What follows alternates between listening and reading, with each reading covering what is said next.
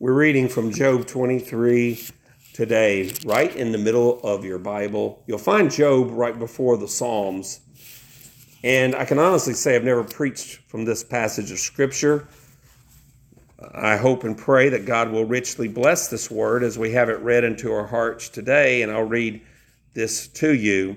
And it says in Job 23:1, "Then Job answered and said, 'Even today my complaint is bitter. My hand is listless because of my groaning. Oh, that I knew where I might find him, that I might come to his seat. I would present my case before him and fill my mouth with arguments. I would know the words which he would answer me and understand what he would say to me. Would he contend with me in his great power? No, but he would take note of me. There the upright could reason with him, and I would be delivered forever from my judge. Look, I go forward, but he is not there, and backward, but I cannot perceive him. When he works on the left hand, I cannot behold him. When he turns to the right hand, I cannot see him. But he knows the way that I take. When he has tested me, I shall come forth as gold. My foot has held fast to his steps. I have kept his way and not turned aside. I have not departed from the commandment of his lips. I have treasured the words of his mouth more than my necessary food. But he is unique, and who can make him change? And whatever his soul desires, that he does. For he performs what is appointed for me, and many such things are with him. Therefore I am terrified at his presence. When I consider this, I am afraid of him. For God made my heart weak, and the Almighty terrifies me, because I was not cut off from the presence of darkness, and he did not hide deep darkness from my face. And may the Lord bless the word of God and the words of Job today as we have them read into our hearts. And it's a very important Bible book, the book of Job. We don't know much about Job. Most scholars that I have followed throughout the years, these people have said that Job was a man who lived at the same time that Abraham lived. And that makes sense to me because if you think about some of the things he talks about, he was a man who was a contemporary of Abraham. So that's 3,000, no, how many years? 4,000 years ago. 4,000 years ago is a long time. But Job, as you recall the story, and most of the time when I've preached Job, and most preachers preach Job, they only preach on the first chapters and the last chapters. And I don't know when I've ever preached from the middle. And yet these words seem to make sense to me, at least a lot of it. And I really appreciate what Job had to say. Just as a background, so you'll know what happened to Job, and I don't presume you know everything about it, but Job was a man who was very wealthy. He had a good family. He had everything going his way.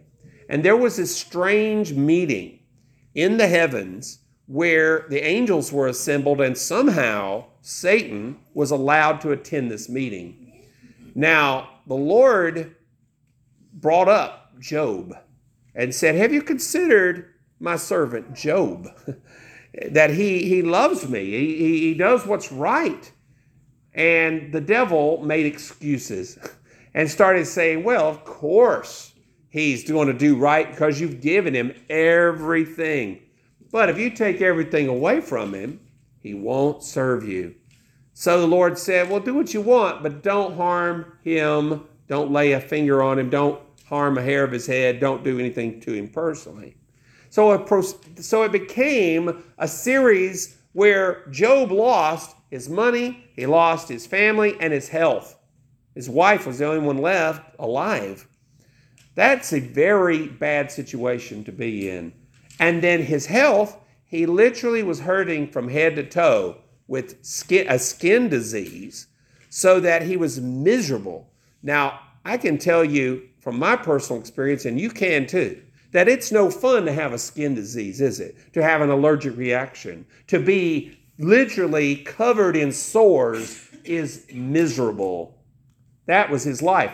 But that was only one of his problems because he also had the grief and all the financial catastrophe associated with his life. Now, his so-called friends, they started talking with him. And they started saying, Job, maybe you did something wrong here. You think you're right with God, and you think that your faith in God is good, but none of this would have happened if you had really done everything you're supposed to do. And they really poured sort of, instead of comforting him, he had to defend himself to his own friends. And how, when you're in a down position, when you are hurting, you don't want your friends blaming you for your own problems. That's not what you need. You need people to help you and encourage you. So we look at this scripture in Job 23, and we see several things that indicate his struggle and hopefully will help us in our struggles and hopefully help us to understand that Job was limited more than we are. You and I have a better position to look at life than he did. He lived 4,000 years ago. He lived 2,000 years before Jesus came to the earth in the form of a baby. So we know that Job had a disadvantage from the very beginning. But we also know, though, that Job was frustrated with the lack of God's presence in his life. Look in the first verses we read. You notice how he says, even today my complaint is bitter. My hand is listless because of my groaning. Now I have looked at different translations and I've looked at commentaries onto what this meant, because there's different ways of even interpreting this verse. But here is the point, is that he was weighted down so bad because of the suffering he was facing, and he was bitter over it. It was hard on him, and he was really upset that he couldn't find the Lord. And I know for a fact here, he says, oh, that I knew where I might find him. Who's he talking about? He's talking about the Lord.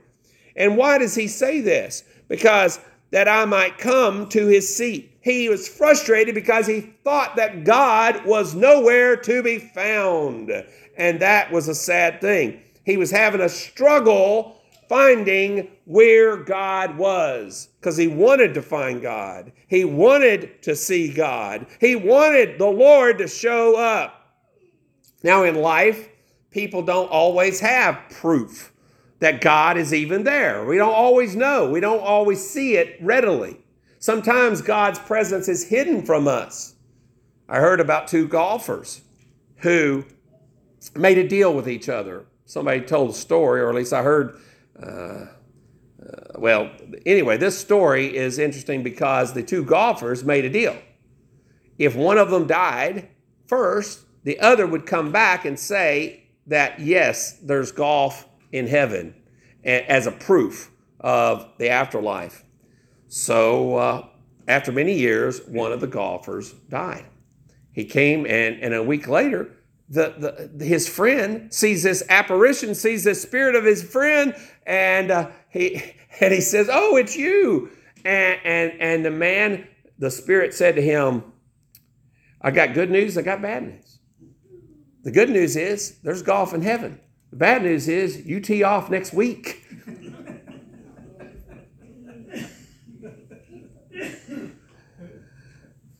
The truth of the matter is that we're all better off in heaven. The truth is, this world is the source of our suffering, our own sin, yes, but also all the conditions of the world are such that the world frustrates us and God seems to be gone. We don't readily see him. We don't see him because he's invisible. Now, evidence of God, we see, but we don't see him. And that's a very important thing. And Job says, oh, I wish I could just go to God and make my case. If I could just go to him, I know that he would straighten things out. If we could get justice in this situation, I know that God would remain true. So he was frustrated. He was frustrated that he didn't see God. He was frustrated with this. And I tell you, it's easy to be frustrated when we see people getting by with things that are crooked, when we see the injustice of our world, it's easy to be frustrated and we wonder, is God even here? Does he even care? But Job had faith in God, because even though he had frustration with the lack of God's presence, he had faith in God's character. Keep reading here. He says in verse number 4, I would present my case before him and fill my mouth with arguments. I would know the words which he would answer me and understand what he would say to me. Now, what he means by this is that if I could only go before God, I know he's good. I know that he would explain everything to me. I know that if I spoke, he would understand me and I would understand him.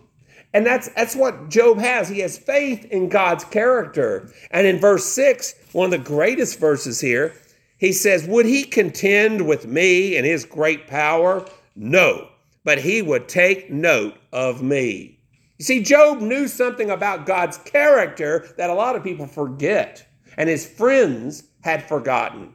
Because a lot of people think, hey, you're messing around with God and you're just nothing, and you are going to get in trouble because you're approaching God. And Job said, no, because God's not going to look at me. He's not going to look at my complaints and say, I'm going to just squash you like a bug because you bother me. That's not God. You see, God actually cares.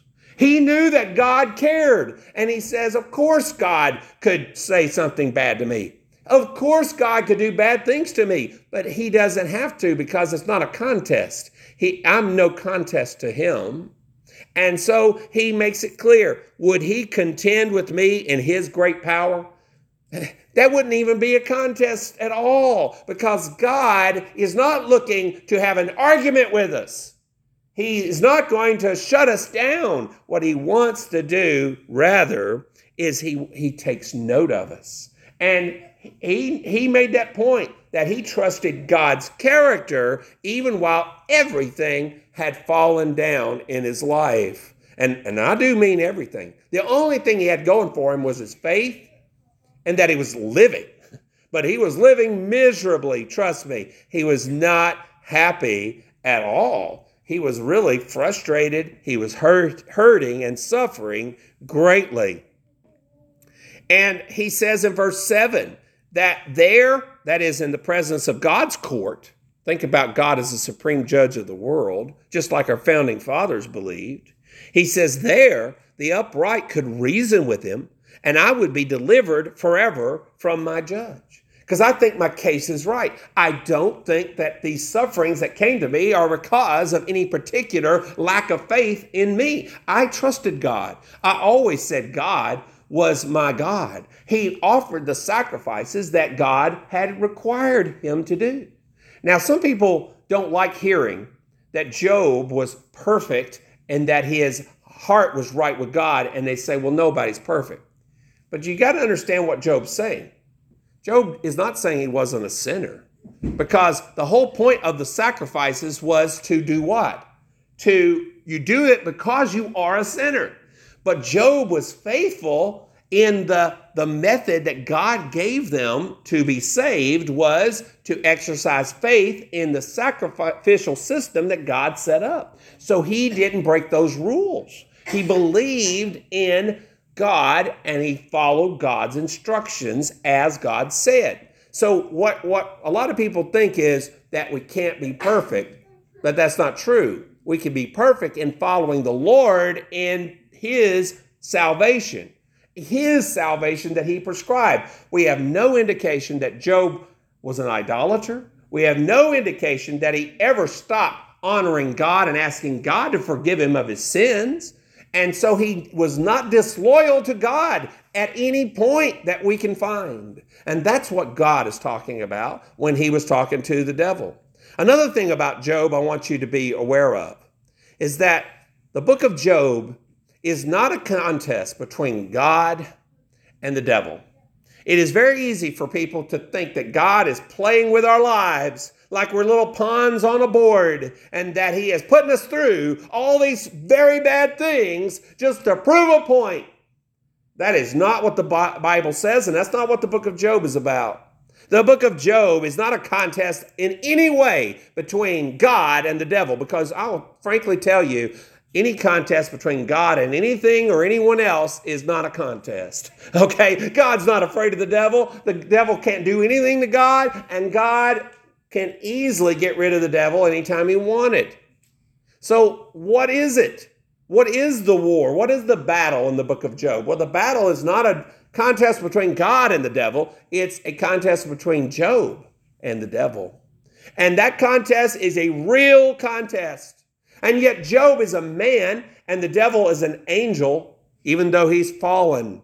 And fallen angels, though they are not able to have all the blessings of heaven, they still have many powerful gifts and abilities that they can use against us. And humans are very limited. We're very limited. So it almost looks like it's not even a good contest. It's a mismatch. Job is at a disadvantage here. He is the underdog. All he has is his wealth, his reputation, his family, his health, and most of that was taken away. And yet God said, I believe Job.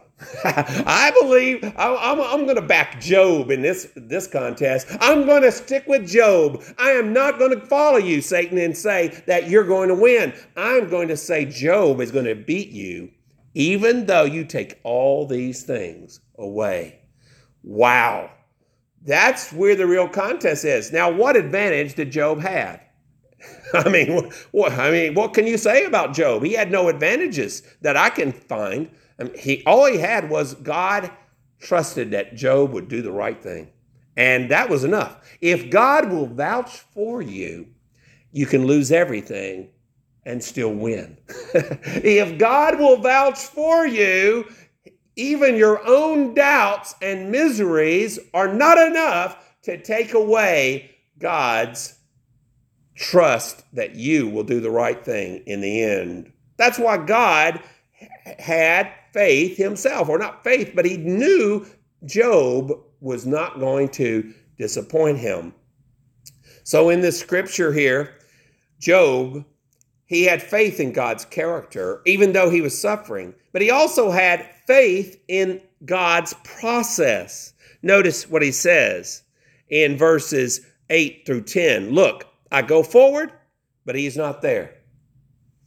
And backward, but I cannot perceive him. So everywhere he's going, he can't find God. He can't find any evidence that God is doing anything.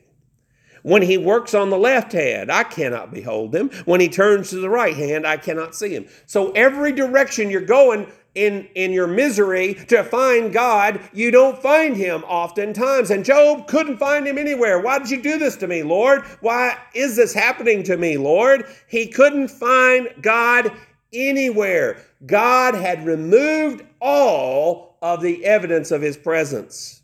However, verse 10, Job still had faith. Look what he says. But he knows the way that I take. When he has tested me, I shall come forth as gold. So he trusted the process. He says, despite the fact that I don't see the end, I don't see what's going to happen, I can't see God on any direction that I'm taking. There's no choices that I know to make that are going to work out for me. I still trust God, and I still trust that in the end, I'm going to pass through like gold that's gone through a fire. And that is faith, folks. That is real faith. And God wants us to have such faith. There was a man, he came in late from work. He worked very, very hard all the time, but he didn't spend much time at home. So he came in late, didn't want to wake his wife up, so he left a note next to her bed, her pillow. Said, wake me up at 5 a.m. I've got to make a plane flight. So he woke up at 8 o'clock. And he was so mad. He missed his flight. He then goes look at his pillow, and it says, wake up. A sign, a little sticker right next to his pillow said, wake up. Sometimes, folks, you can't assume that everything is visible. You can't assume that everything's going to be easily communicated. You don't always know that what you say and do is effective. But Job believed in the process that God had set for him, even though he was suffering greatly. In verse 12 or 11, he says, my foot has held fast to his steps. I have kept his way and not turned aside. I have not departed from the commandment of his lips. I have treasured the words of his mouth more than my necessary food. So he kept loving God. He was devoted to God. He still believed God's word was true. He still believed God's commandments. He followed God in every way that he knew to follow God. And that was being honest. He was trying to do the right thing in his life, and he still was brought down. But let's talk about the fact that though he had faith in God and he was frustrated with his failures, with his own sicknesses and all the suffering, and he had faith in God's character and even in the process, even Job had a problem, and it actually haunted him. He was tempted to think that maybe he didn't matter as much as he thought. Look what he says in verse 13. He says this about God. And it's these last verses that I think are very honest. And the Bible is an honest book. It doesn't try to make suffering look good. It doesn't try to paint a picture that's rosy all the time, because if it is rosy, it's also, there's plenty of thorns that are always there ready to cut you and stick you and cause you problems. So he says in verse 13, this is what he says about God. But he is unique, and who can make him change? Very true. God's not like us. Isaiah confirms this point. His ways are not our ways. His thoughts not our thoughts. So Job knew this, and that scared him. Doesn't it scare you when you start thinking maybe God doesn't appreciate the things that I appreciate? Maybe he doesn't think like I do. In fact, he doesn't. So he goes on. He says, and whatever his soul desires, that he does. There's nothing limiting him. He can do whatever he wants. For he performs what is appointed for me, and many such things are with him. So there's nothing, he knows that nothing has happened to him by accident. There's not one hair of his head been harmed. Not one square inch of his body has been filled with sores, that God did not allow it to happen. And that is a moment of crisis in his life. How can God let this happen? And he's really struggling. Despite all that he said, he's still a man. He's still hurting inside. And folks, that's normal. No amount of defeat that we may experience in this week that faces us is going to outweigh the victory that we have through Jesus Christ, our Lord. You hear what I'm saying? That nothing in this world that we suffer is even able to be compared with the glory which shall be revealed in us. And Job right now is starting to get to thinking, oh man, what if God, he doesn't need me? He doesn't need any, he can do whatever he wants. Nothing is by accident. So what is Job's response? He says in verse 15, therefore I am terrified at his presence. When I consider this, I am afraid of him. See, earlier, he's all gung-ho to go meet with God, but when he thinks through the process, he knows that nothing happened to him without God's permission, and that makes him scared. What if God really just is letting this happen, and he's not giving me relief? What if he chooses never to give me relief? That is a hard test. That is a test that we all may have to face. And Job really faced it. And so he was honest. You might think of Job as a guy who never did anything wrong. No, he did many things wrong. But he was a man who trusted God. But even in this moment, he is terrified at the prospects of going through life and not having God ever show himself. That was hard for him. And he says, I'm terrified at his presence when I consider this. I am afraid of him, for God made my heart weak. And the Almighty terrifies me. And what was the greatest haunting thing for his life? Look what it says in verse 17, the last verse of that chapter. Because I was not cut off from the presence of darkness, and he did not hide deep darkness from my face. You see, he really thought that if he had just died, he would have gotten off a lot easier. If he had just been killed, he wouldn't have had to suffer all these things. And I want to tell you, in the challenging times in which we live, with people's spirits being deflated, where the world seems to be upside down, what's wrong is right and what's right is wrong, I tell you folks, it is hard to face this type of darkness that we face. And Job said, because God did not take away this darkness and didn't kill me, but instead let me face it, that terrifies me. That's what's scary to me. He didn't like the prospects of living in a world like he was living and going through what he was going through. And I think God wants us to stand for the truth, no matter what. Now, the House of Representatives this past 2 weeks ago or so, they changed the rules of their House. They changed the rules. They got rid of gendered language.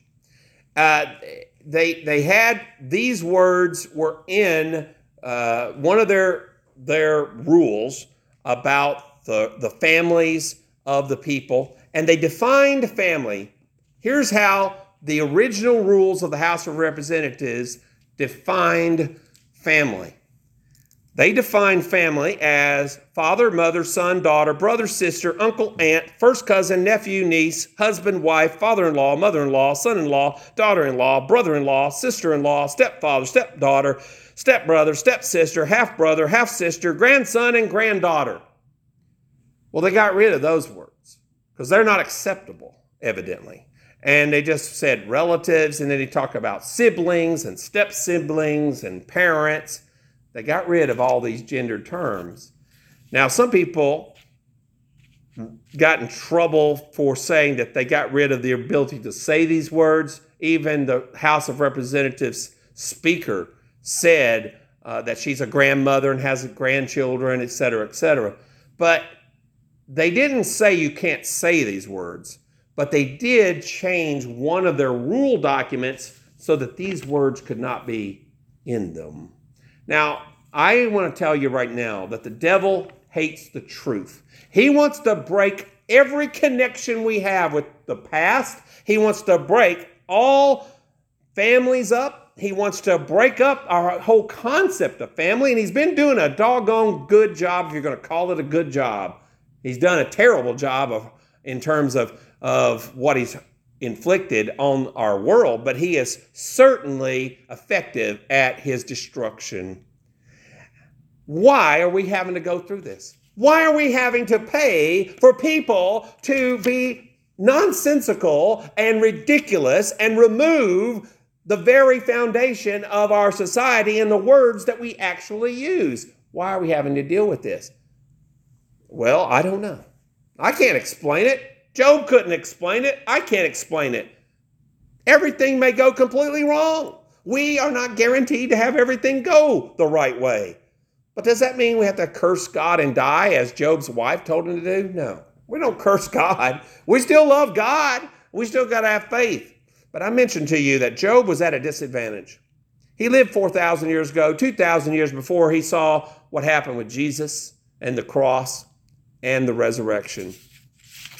I think that we ought to add a few verses to what Job experienced for our own day. And it comes from Hebrews chapter 4. Hebrews chapter 4, verses 14 through 16. And the writer of Hebrews says this: seeing then that we have a great high priest who has passed through the heavens, Jesus, the Son of God, let us hold fast our confession. For we do not have a high priest who cannot sympathize with our weaknesses, but was in all points, notice that, in all points, nothing we're facing today is a surprise to him. In all points, tempted as we are. So, did Jesus have to deal with liars in his day? Did he have to deal with crooks, crooked people, people who were perverted in their minds and in their practices? Did he have to deal with people who were hateful people and people who would just as soon lie as to say the truth at any moment? Yes. He dealt with people who were faithless cowards. He dealt with people who were pretenders and actors and not sincere. He dealt with all of them. There's nothing that's happening today that didn't tempt him. There's nothing that he faced nothing we face that he didn't face. But here's the big difference. He was in all points tempted as we are, yet without sin. He didn't have sin. Now we often sin, but he does not. He didn't sin, not once. Let us therefore, here's what God wants you and me to do. He says us, plural.